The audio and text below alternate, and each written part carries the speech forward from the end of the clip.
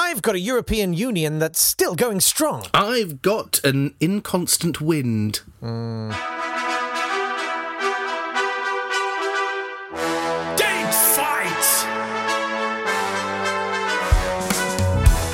And welcome to Date Fight. It's the show that takes great moments that occurred on this day in history and pitches them against each other. He's Jake Yap, I'm Nat Tapley, and together we have trawled through the supermarket of time to present with you, I said the dented cans, food. the best bargain, reduced coleslaw. It doesn't matter, let's just get on with it. The finest brain food available. Essentially, we've chosen some things and we're going to talk to you about them, and you're going to pick what's best, because you are the judge. Oh yeah, I forgot about that bit. Yesterday was an interesting one because you won again and I had to do the forfeit. Yes. And so perhaps before we have round one, perhaps we should have my forfeit song. Would you like that? Because you decided I'd love that to the hear loser that. had to write a song. I'd love Which seems unfair because I don't think you're ever going to have to write a song. That's why I picked something I can't do. Well, here's my... Well, I think history will judge me fairly unfavourably for this one. Here we are. I'm sorry that I lost. I'm also sorry that I'm a middle-aged British white man rapping. It was the only music I had to hand. Here we go. Don't bother, listen to me. History. It's a mystery. You all be dissing me. It was my only B at GCSE. I'd have been straight A's if it weren't for Mrs. Tweedy. Don't know my queens and kings. Don't know about popey things. Not being rude about the Tudors. I know as much about them as Lucy Lou does. That's not to say that Lucy Lou is stupid or anything. It was the only name that rhymed. I should have picked something like V.E. Day. Then I could have chosen someone like Vernon Kay. Sorry, thanks, bye. Did you love it? I did love it. I loved it more than I can tell you. I loved it so much I am speechless with love. What was your favourite bit? Oh, I loved the bit where you were singing. That was my favourite bit. Right, there was no singing. You are absolutely busted. You haven't heard it. Let's press on. Round one! Let's go to the 3rd of February 20... Oh, happy St. Belinda's Day, by the way, everyone. Thank you. Well done on making it through another St. Belinda's Day. Let's go to the 3rd of February 1960, when Harold Macmillan stood up in Cape Town to give a speech to the South African Parliament and said, "The wind of change is blowing through the continent, whether we like it or not. The growth of national consciousness is a political fact." Did he say it like that? He did. He left that really big pause between political and fact because he wanted the people of South Africa to guess whether he was going to say it was good that there were black national movements or bad. And he went with, it's good. This was a big change of policy for the Conservatives. Previously, they'd been opposed to any de-imperialisation, to any ex-colonies getting their independence, but this was Macmillan saying, essentially, we are going to give up our colonies in Africa over the next 10 years, and the people of South Africa couldn't have been more angry about it. Well, some of them. The people who were in charge of Africa. The Prime Minister at the time was Dr. Henrik Verwoerd, and he was apparently pale with rage and shock at hearing this. Harold Macmillan was so nervous saying it, he had trouble turning the pages. Is that why you went political? Yeah. It was turning the page. Yeah, he didn't know what it's written it on the other side. Political, licks fingers, puts it on the corner of the page. Oh, fact. It's a fact. Oh, that's good. Travesty. Oh, okay, fact. Lord Kilmuir from here said, "Few utterances in recent history have had more grievous consequences. Except unless, of course, you're one of the people who was a resident of Africa, for which it had generally beneficial consequences, in that you didn't have to be ruled by the British anymore. Not that those who came after them were always particularly spectacular, but it did mean that this particular speech meant that the South Africa left the Commonwealth and became a republic the next year. They removed the Queen as their head of state because they felt that we weren't giving them enough support. And it led to the beginning of the Monday Club. I don't know if those of you who were alive throughout the 90s remember the Monday Club, which was... Oh dear, this was a neo-fascist organisation, wasn't it? Not quite. It was sort of the hard right of the Parliamentary Conservative Party. So it was like the ERG was up until the late 1990s. But they were a big thing during Thatcher's governments. It's not the Springbok Club. The Springbok Club is the fascist group you're thinking of, at which many people like Neil Hamilton and Jacob Rees-Mogg have appeared and given speeches. But the Monday Club was the affiliated with the Conservative Party, and it was associated with, let me just see, yes, political... opposition to... It's a political... disaster.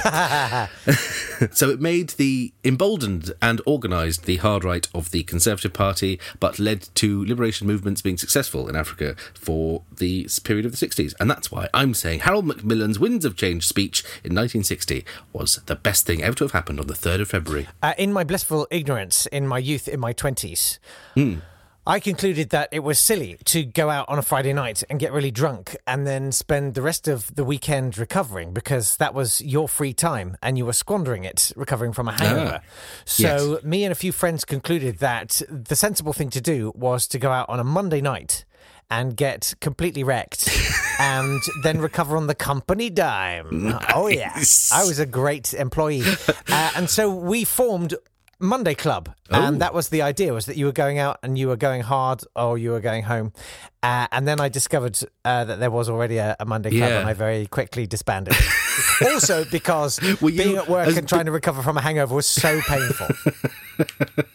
Jake, have you done those emails for me, mate? No, again? It seems like every Tuesday your work takes a real dive, mate. I don't want to come across as, okay. Sorry, the bad guy, but... Sorry, okay, I can't really... right, do you want me to go 1 year forward from your 1960 or 2 years back? Oh, let's go 1 year forward. Okay, 1961, it's the 3rd of February, and an aeroplane takes off. Ah, yes. And effectively doesn't land. I mean, it does land, of course. Pieces of it landed. But an aircraft of this nature remains airborne constantly, 24 hours a day for the next 30 years. Yes, this is Operation Looking Glass. And it was called Looking Glass because this plane had the ability to mirror the command and control functions of the underground command post at Strategic Air Command. Tell me when I've said the word command too many times. No, I love it. Command headquarters. Each time is more arousing. The idea was if the balloon went up and the Ruskies sent the missiles over and continental America started exploding, there would be a plane in the air that could coordinate and organise and initiate a retaliatory strike. This plane had control of all the missiles and all the bombs and everything. And it was in the air constantly for 30 years. It still runs, like there's always one kind of on the apron ready to go. Yeah. And it is sometimes airborne, but not constantly now. And they had some amazing technological, I mean, it's kind of awful and shocking and sinister and weird, but they could communicate with the nuclear submarines, which is quite hard to do. Because how did they do that? You can't do it with a little... You know, like the old mobile phones of the late 80s, early 90s that were sort of the size of a brick and had one of those stubby little aerials. Yeah. You need quite substantially a bigger aerial than that to penetrate through the seawater and contact a submarine. Right. So they had a trailing wire antenna that would come out the back of the plane. Guess how long it was? I love doing this to you. I don't know why I do this to you. Why do I do this to you? 4 inches. Thank you. I appreciate, because, but I'm basically trying to coerce you into saying, I don't know, a foot. Yeah. Exactly. Or 4 inches. It's coercion. I'm sorry. It's fine. 2.5 miles long. What? I know. Surely there can't be an antenna that long. So hang on, when they go to land, they have to sort of very carefully drape the antenna, go land for 2.5 miles to lay the antenna out behind There'd be one guy just winding it around his hand, going, I can't feel my fingers. Oh, God, I can't feel my fingers. Did we think about doing a 1.5 mile long antenna? Because this one's really getting on my nerve. Well, that's brilliant. Anyway, that's it. It's that.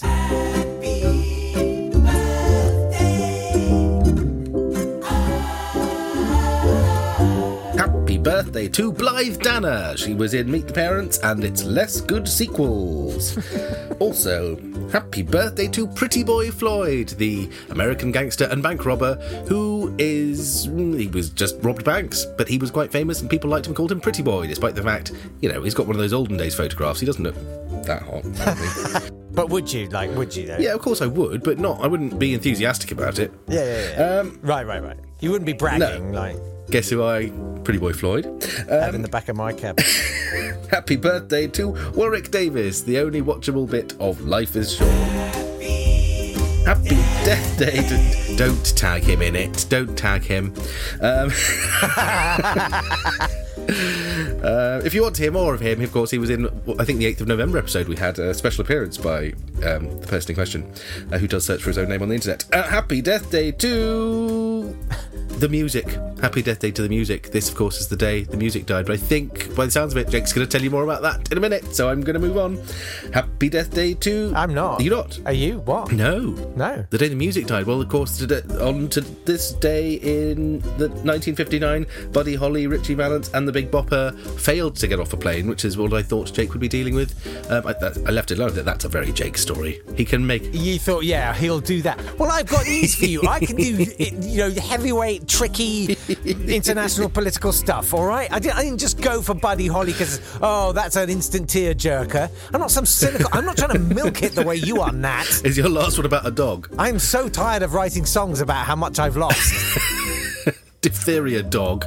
Come on. Happy Death Day to John of Gaunt, who did the This Septile speech and is a terrible person all round. Happy Death Day to Sweyn Forkbeard, king of... Where do you think he was king of? The Isle of Wight. England. Sweyn Forkbeard, king of all England. He was the son of Sweyn Bluetooth and the father of Knut and the grandfather of Arthur Knut. I do love that. And that's it. That's the death days. I thought when you said, do you want me to go a year forward or a year backward from 1960, I went, oh, well, he's definitely done that one. He's going to give us a lovely list of made-up songs by the Big Bopper and Buddy Holly and Richie Valens. But you didn't. But they all died today. No. By getting on a plane, the wrong plane. Yeah. In fact, Buddy Holly they were meant to be on a bus, but they were on the bus on this tour, and people kept getting frostbite in their fingers and toes, because I don't know if you remember buses back then. I remember getting the school bus in the 80s in the winter, and it was hot. It was no warmer inside than it was outside. So Buddy Holly went, it's so cold, I'm hiring a plane, and they crashed, and that was the end of that. That was the day the music died. It was.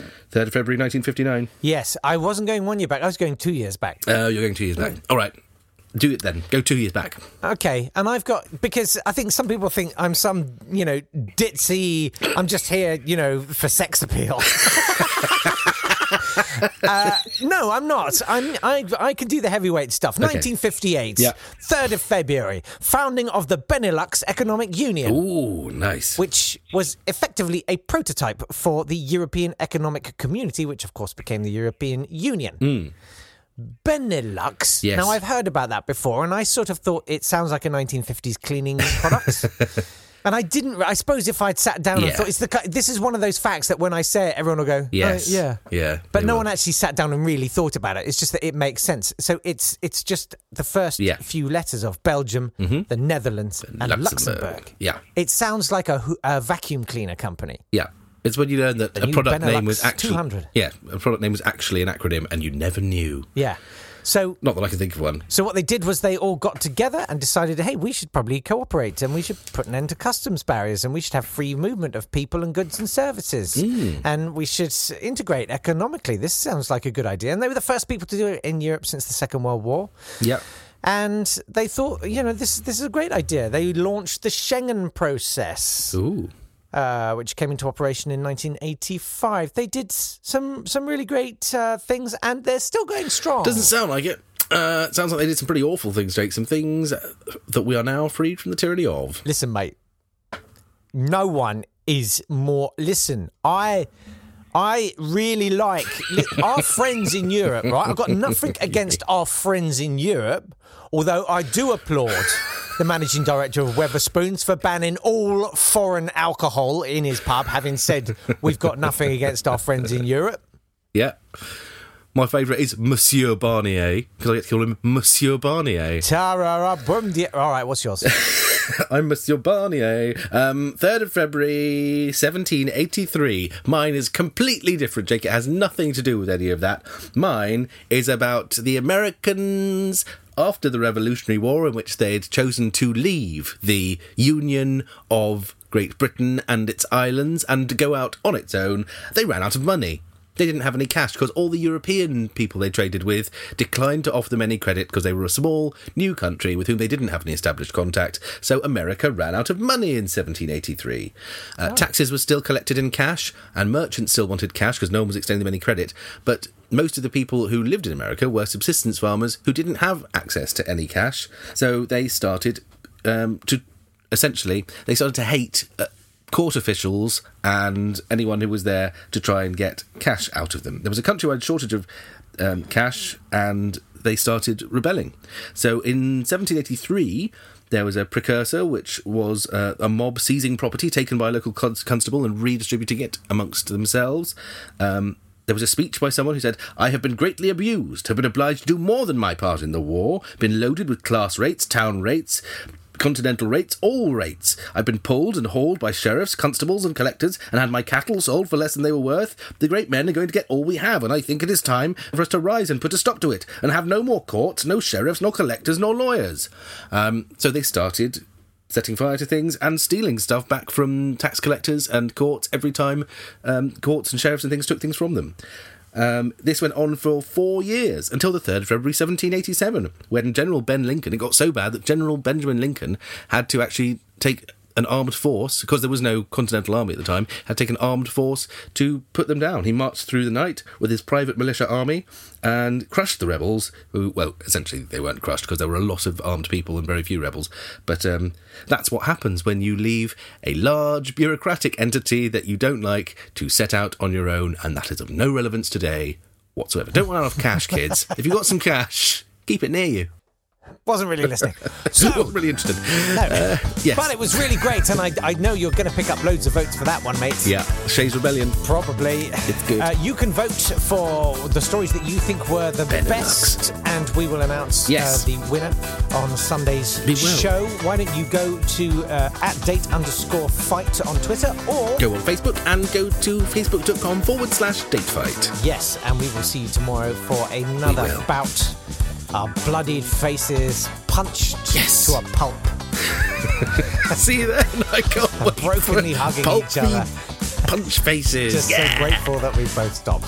Good. All right. See you then. Bye. See you tomorrow. Bye.